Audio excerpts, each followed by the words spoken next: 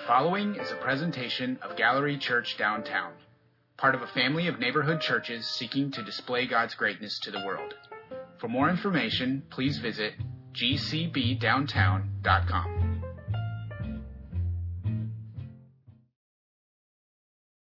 All right. And this isn't a long one. No, and it's the end of Acts. I know. Oh my goodness. Was that joy or sorrow? It's a combination, and the worship band really prepared us for the excitement of the crescendo of Paul finally getting to Rome. So if you can turn with me to page, if you have the Bibles in the front, 1124, and we're going to read from Acts 28, verse 17 to 31. 3 days later, he called together the local Jewish leaders. That's hype. Whoop, whoop. When they had assembled, Paul said to them, "My brothers, although I have done nothing against our people or against the customs of our ancestors, I was arrested in Jerusalem and handed over to the Romans.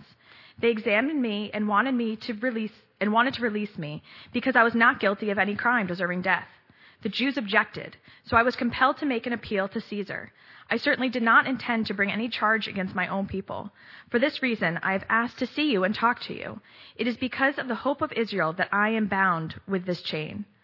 They replied, "We have not received any letters from Judea concerning you, and none of our people who have come from there have reported or said anything bad about you. But we want to hear what your views are, for we know that people everywhere are talking against this sect." They arranged to meet Paul on a certain day and came in large numbers to the place where he was staying. He witnessed to them and from morning till evening, explaining about the kingdom of God and from the law of Moses and from the prophets. He tried to persuade them about Jesus. Some were convinced by what he said, but others would not believe. They disagreed among themselves and began to leave after Paul had made his final statement. The Holy Spirit spoke the truth to your ancestors when he said through Isaiah the prophet, "Go to this people and say, you will be ever hearing but never understanding. You will be ever seeing but never perceiving. For these people's heart has become calloused. They hardly hear with their ears and they have closed their eyes. Otherwise they might see with their eyes, hear with their ears and understand with their hearts and turn and I would heal them. Therefore I want you to know that God's salvation has been set to the Gentiles, and they will listen." For 2 whole years, Paul stayed there in his own rented house and welcomed all who came to see him. He proclaimed the kingdom of God and taught about the Lord Jesus Christ, and with all boldness, without hindrance. Thanks. God bless the reading. Yes. Yeah. That I think is important. We start here. The word sect. Does sect sound like something that is opposite of what you've been a part of? Or does it sound like it's a portion of something that's already been included, like it's a portion of a whole, right? Right. It's not something that is in competition with it. It's like, there's this group, but there's a sect inside of this group that is doing something. I think it's important that we get this because the Roman Jews that have come multiple cities away, like they've traveled out to greet Paul to walk him to Rome. That's where we left off last week. They are now talking to each other about Paul and what he has to say, and they're like, you represent that sect of our faith. So the posture of the Jewish people in Rome wasn't that Paul was starting another religion, but that he was expressing it in a way that was unique inside of their fellowship. I think it's really important that we see this. But one of the things that I think is really interesting here is that the Jews that are greeting Paul seem very ill-informed about who Paul is. It seems like they have their full opinion of Paul based upon the letter that he had written them, obviously several years prior, the letter that we actually have in the Bible called Romans. It had arrived to them well before Paul had ever even shown up. But they're not hearing from Jerusalem. They don't have an opinion based upon the testimony here of things that had happened in Jerusalem. Word hadn't spread that he was coming to Jerusalem because of some evil that he had done. Their opinion is that he was coming before Caesar because he represented this certain type of thinking that was inside of their faith. And because of that, he was now coming before Caesar. And if we look at other historians, people outside of the scriptures of the first century, and if some of them are correct, we realize that in Rome, 10 years prior to Paul's arrival, so we need to understand this, Paul isn't coming to Rome and telling people about Jesus for the first time. Paul is coming and now talking to the early church to build them up and to encourage them in Rome, right? And so if the historians are correct, Christians from this sect of Judaism had been expelled from Rome 10 years prior. So there was a riot and a revolt amongst Jewish people. And if you go back in the book of Acts, what was the worst thing you could do in a city underneath Roman control? Cause a riot. Like even in the story of the city of Ephesus, the people were getting riled up against Paul because he was changing the economy and the worship in the city. And so the people formed a riot, and the governor calmed the crowd down, not because Paul was wrong, but because he feared Rome coming and taking away their freedom because they were rioting. And so the Christians and the sect of thinking that Jesus was the Messiah had gone to war, so to speak, with the Jews in Rome about Jesus, and they had had some kind of public confrontation inside of themselves that obviously some Romans probably were involved in, but yet they were then now being expelled and told they had to leave. So they had to leave their houses, their economics, their jobs, their businesses. But sometime, a couple of years prior to Paul arriving, as we know history well, the governor, the Caesar of Rome had allowed Jewish people back into Rome. So this has all had already taken place. Jewish sect of thinking around Jesus had been expelled. All Jews actually had been expelled. Now they're all being invited back. Now Paul's showing up. You guys get the timeline, the history here? This is what's happening, or what has happened as Paul is coming in. Now Luke, in his writing style, in this particular chapter, has incredibly frustrated me. This story is so incomplete, in my opinion. I am left desiring more.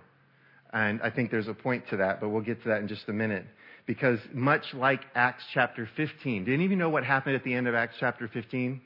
Some of you are looking down and scrolling in your electronic Bibles really quickly. But there was a beautiful council that had taken place saying that Gentiles were included and no extra things were going to be added to them. And then what happened at the end of that as they were starting to leave to go tell Gentiles that they could be included? Who was in conflict with each other? Paul and Barnabas, right?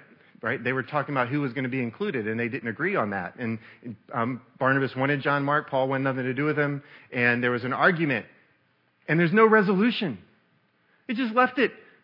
But yet we know by the end of the book of Philippians that Paul was calling for Barnabas to come join him. But there has been nothing since Acts 15 about Paul and Barnabas doing anything together, when for several chapters they did everything together. And Luke is doing this again in this letter. And I'm like, Luke, why are you doing this? This is not good writing style. Penmanship. That was stupid. All right, never mind. I guess it's totally distracted in my head. I'm having a war with myself right now. But to me, it's a terrible writing style. But I think part of it is the point. The point is that he doesn't want to solve everything for us because he wants us to live. He wants us to live in the tension, which is a word that we've talked about a lot in our church family the last couple of years. He wants us to begin to see, what happens? What do we do? What do we do? And he doesn't want to prescribe everything for us. He wants us to seek the Spirit to know what to do. And there's a little bit of that, I feel like, happening in here. But the point of the message, which I just want to touch on Paul's testimony again here, as well as the things that he said leading up to Isaiah 6. I think the point of this message was that Paul was meant to get to Caesar and to say, Israel God is God, not you. The Creator is God, not you. The God of Abraham, the God that gave us the Messiah Jesus, is now seated on the throne. And without saying it quite as directly as this, he's basically saying to Caesar, you are a low-grade imitation of what a real Lord really is. So Paul has now made it. God said, you're going to look the Lord of the earth in the face and say that the Lord of all is now on the throne. That was what Paul had been commissioned to do all along. The entire commissioning from basically Acts 15 all the way on, Paul has had this incredible confidence that he was going to get to Rome and testify in front of Caesar that Jesus was Lord. And when you look at this is the first time that Paul actually gets involved and starts to call Jesus by this messianic name. And he's using kingdom language, which for you and I, it doesn't impact us the same way. But in the first century, when you started to talk about kingdom and kingdom changes, that was revolutionary language. We read it in the scriptures like, yeah, that just makes sense. It's part of the story. It's part of Jesus renewing the earth. But in the first century, if you said that there was another kingdom and there was another Lord, the current Lord and the current kingdom had a serious problem with you. And Paul seemed to be seeking that out. And Paul always seemed to just be willing to look at trouble in the face. There was even a rabbi, a Jewish rabbi, about 100 years after this, so in the 2nd century, actually said this, and this is what I quote: "Better to study and keep the law in private than to get involved in talk of the kingdom." Let me say this one more time. I didn't put it on a slide for you, and I probably should have. Better to study and keep the law in private than to get involved in talk of the kingdom. Can I just say, I think that has become the church. From Acts 29 to Acts 30 to Acts 2000 to Acts 2019, all the chapters that are being added, I would say that this particular rabbi that I don't have the exact name, and even if I did, I probably couldn't pronounce it, so I avoid names when I possibly can. I believe that that's become the posture of the church. I want to be right with God.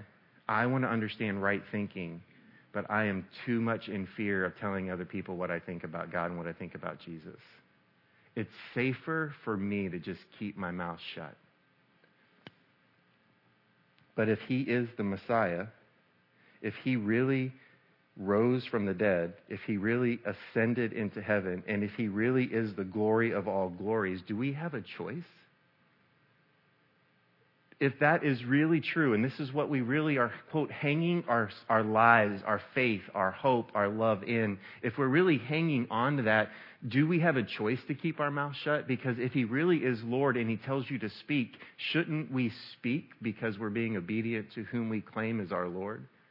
Like, as a parent with children, it doesn't do me any good if my kids just obey me between their ears.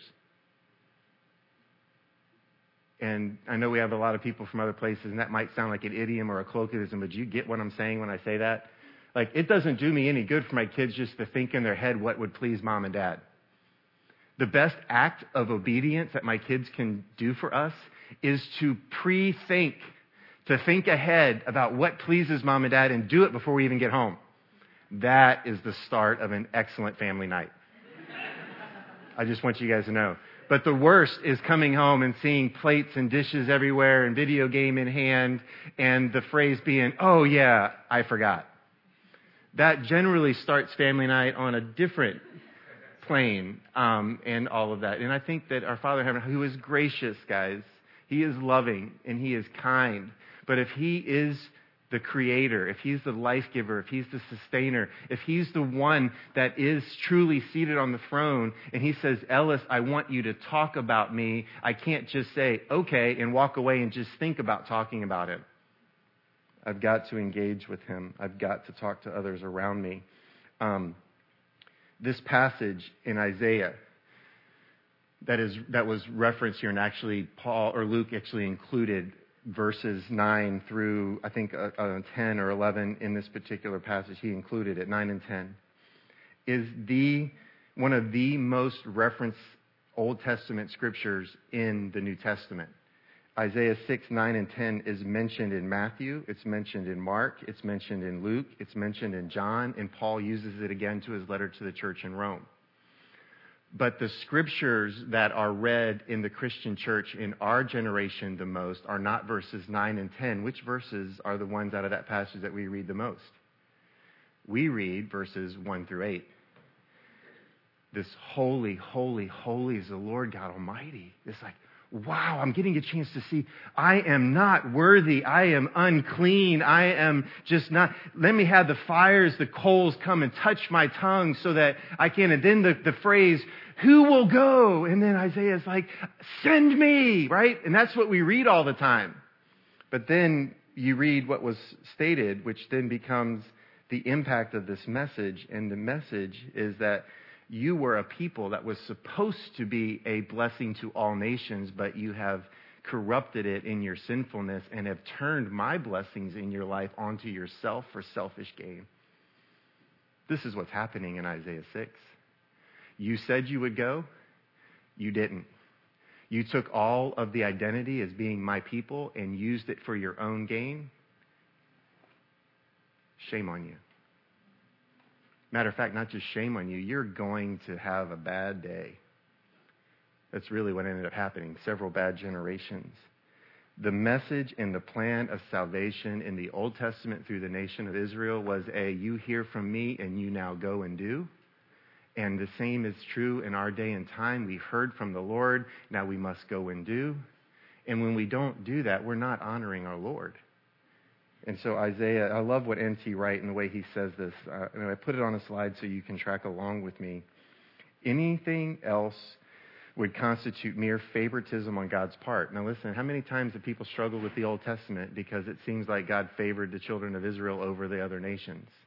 Think about just reading the story of the Promised Land and other nations and wars against nations and Israel amassing wealth and building the temple of God even on the backs of slaves and all this.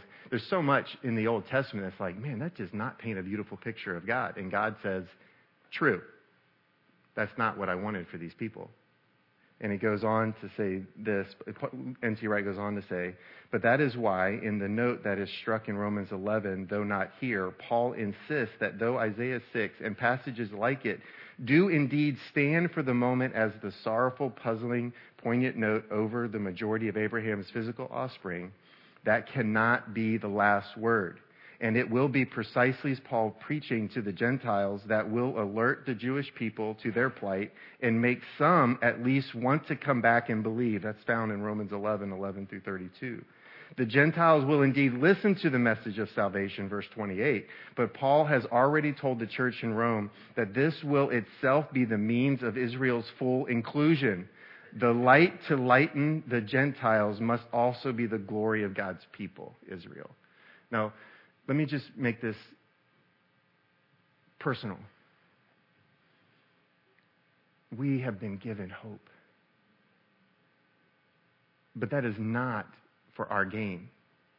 That is not for our comfort and our peace and our thankfulness.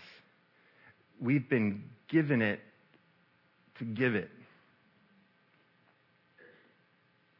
Why would we not want other people to sit in confidence and in truth and in hope that what God had said to us is also good for them? We can't just be content. All right, so that's Isaiah 6. But what happened next? Like in this passage of Scripture, it just says that Paul got a chance to rent a space and for 2 years taught. And I'm like, okay, so what does this mean? So there's been three things. And there's some of you, this is just for you. There's like a handful of you that are just, give me the intellectual components of this chapter. And so let me tell you what a few theologians have said about the way that Acts has ended just so abruptly. I actually heard it said this way. And some of you, any of you, when you're out at a restaurant with a friend, wish you brought a piece of paper and a pen, and then so you go looking for a napkin? So you start writing and talking on a napkin to one another. Have any of you ever done that? Am I not the only one? Is that something that just pastors do? Please, somebody tell me you've done it. Okay, there's a few of you. The rest of you have never written on a napkin. Have you ever written on the palm of your hand to a friend? Anybody? Come on. Don't let me feel alone in this. Shame on you. All right? You're guilty. I see it on your hands now. Right? But so what we end up doing is whether it's on a hand or a napkin, we start, but then what happens so quickly? You realize you're running out of space. And so you try to flip the napkin over, or you shorthand it, or you say over, and you put parentheses around it, right? And you try to create it, or you say to your friend, well, if we had more room, I would explain this more fully. There are a group of theologians that think that's kind of what Luke did here. I don't agree with it. It's like, I don't think he ran out of paper and just said, well, that's the end. All right? So there are people that approach thinking about scriptures, that write books, and that was their summation, was that he ran out of paper. I don't agree with that. The second is a little bit more believable, especially if you know that in Luke's life, most likely he lived at least 20 years beyond this book. So it's not like he just, for some real explanation, is that he chose to deliberately not tell us. I don't think that's it either, because I do think he knew what happened to Paul. I do think he maybe even could have been present when Paul was executed. I think there could be other things that he witnessed. But the likelihood of Paul not knowing what else happened in the story, in my opinion, is very slim. And so that then means that if he knew what was going on and he chose to leave it out, then that then says about the author there must be some kind of intent. Because if you do this with that much intent, there must be something really important that we could gather. And the third thing is that Luke failed to leave room for the key moment of the story that maybe hadn't happened yet. This is what I really believe in my spirit, is that he knew that this wasn't the climax. He knew that this was a letter that was to be continued. He knew that this was a story that wasn't about Paul. He knew that this was a story. And if he had continued on, I think the early church could have put emphasis on Paul very similar to what he did in the Gospel of Luke, where the emphasis was on the death, burial, and resurrection of Jesus.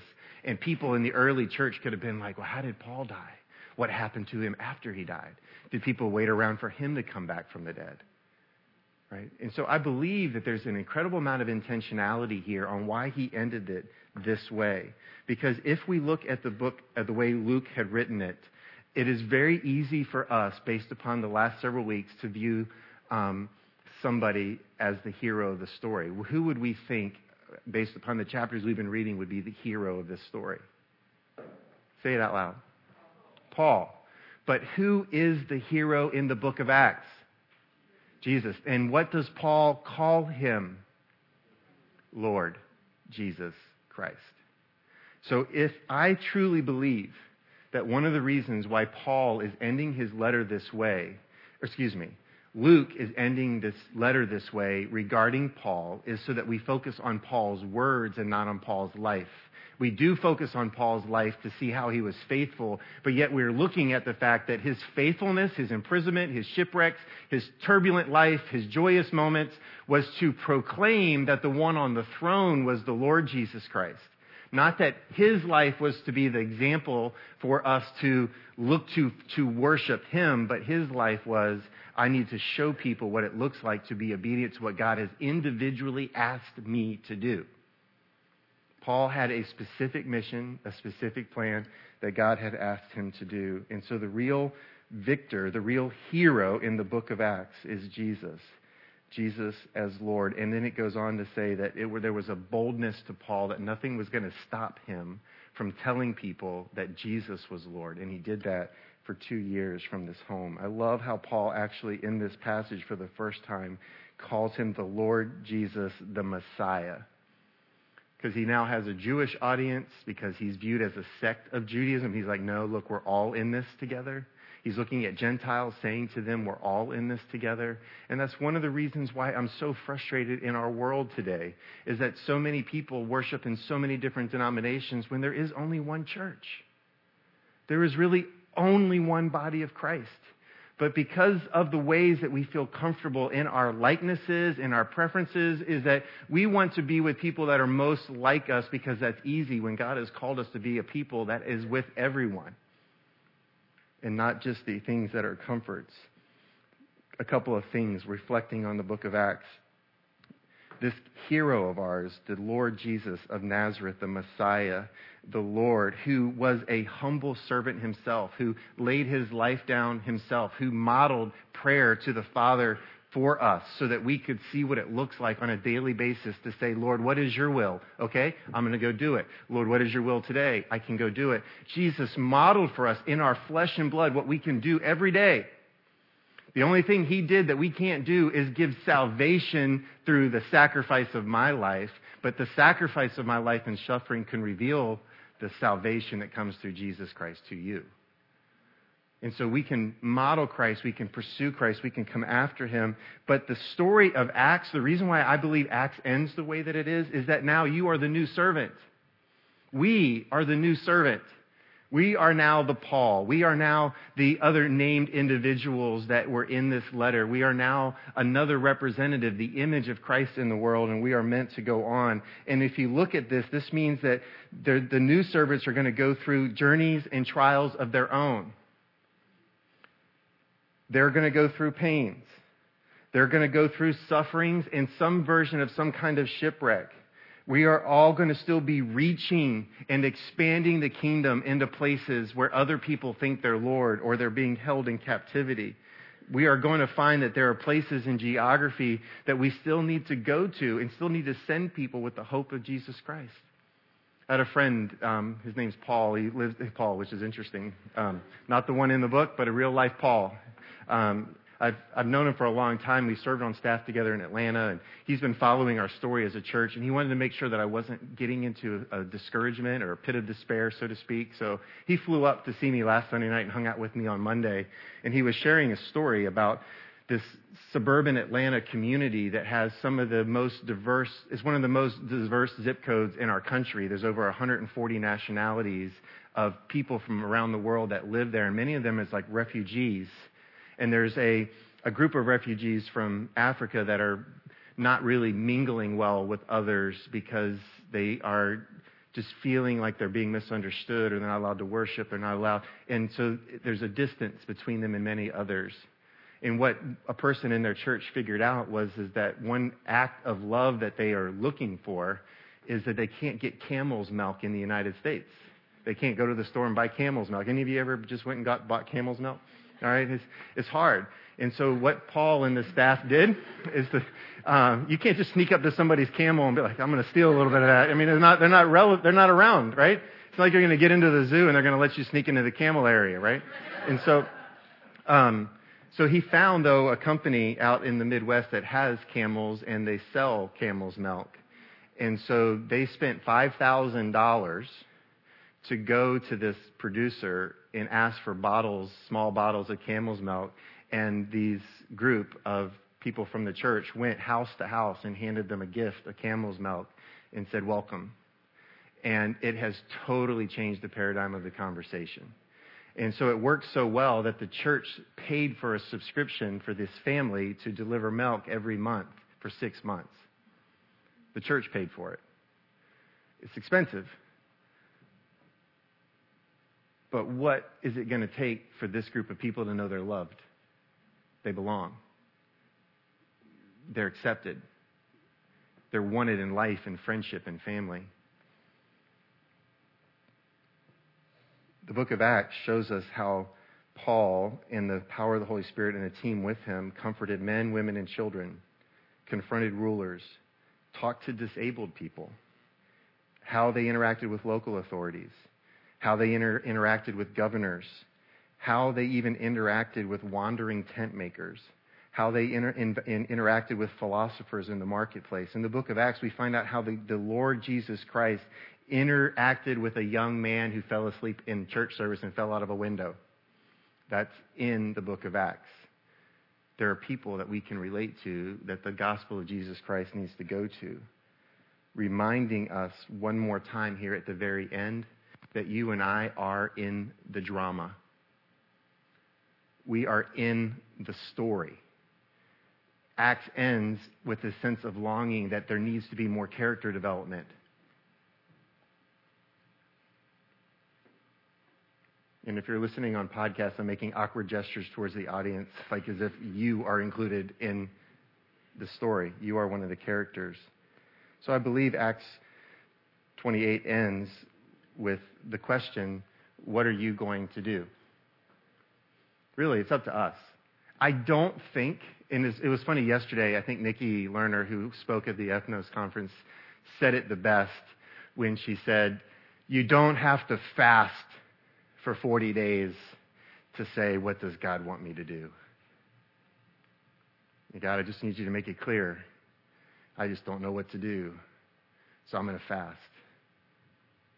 We know what God wants us to do. Let's just be honest. We just need to do it.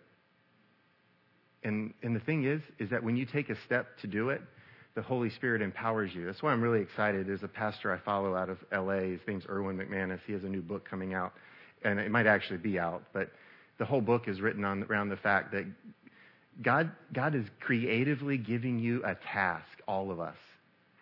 But he doesn't just say go and do it. As soon as you take a step towards it, he gives you the power to accomplish it.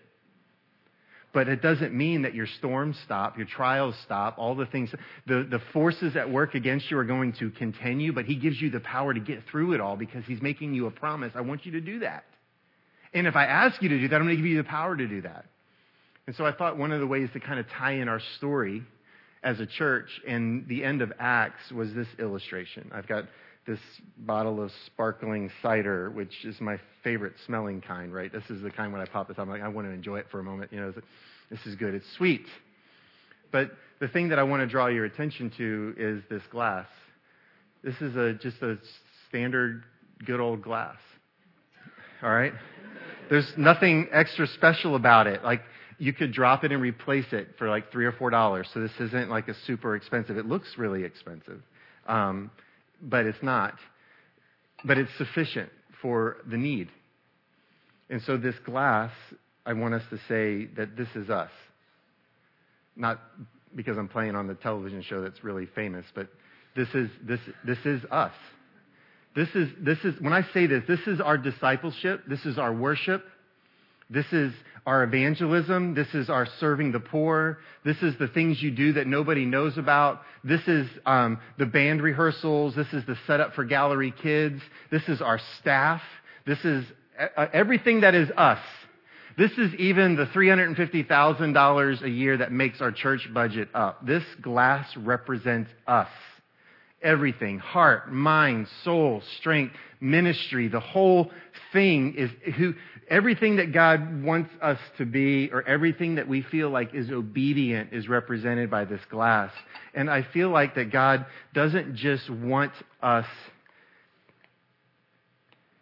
to be here. This is everything. This is us fully staffed. This is benevolence inside of our church family. According to our budget and doing the math and projections, we could care for each other. Nobody's going to be hungry in our church family. Nobody's going to lack for shelter in our church family. We can provide transportation for people. This glass represents our ministry with everything that we desire to do. I mean, that's it. Everything. Budget, personnel, the whole deal. But what I feel like is God doesn't want this. And the danger is that a lot of churches, when their cup gets full, they decide that they want a bigger cup. Right? That's not, let me tell you this, as long as I'm a teacher here and as long as I'm a part of the eldership here, we are never going to do this. We are always going to keep who we are and what we need to what fits us best. Because as a church, we are not called to fill the cup. We are called to be generous. We are called to be overflowing. We are called to be able to supply more.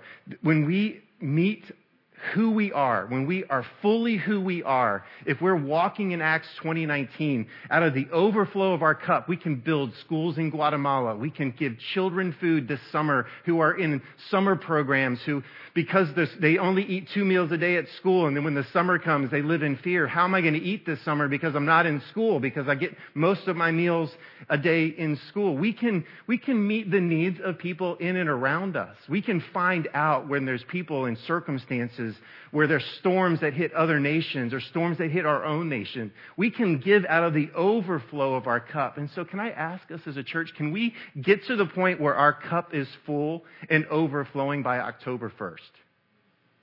I'm not asking us to do it next week. But can we recover from the sluggish year that we've had?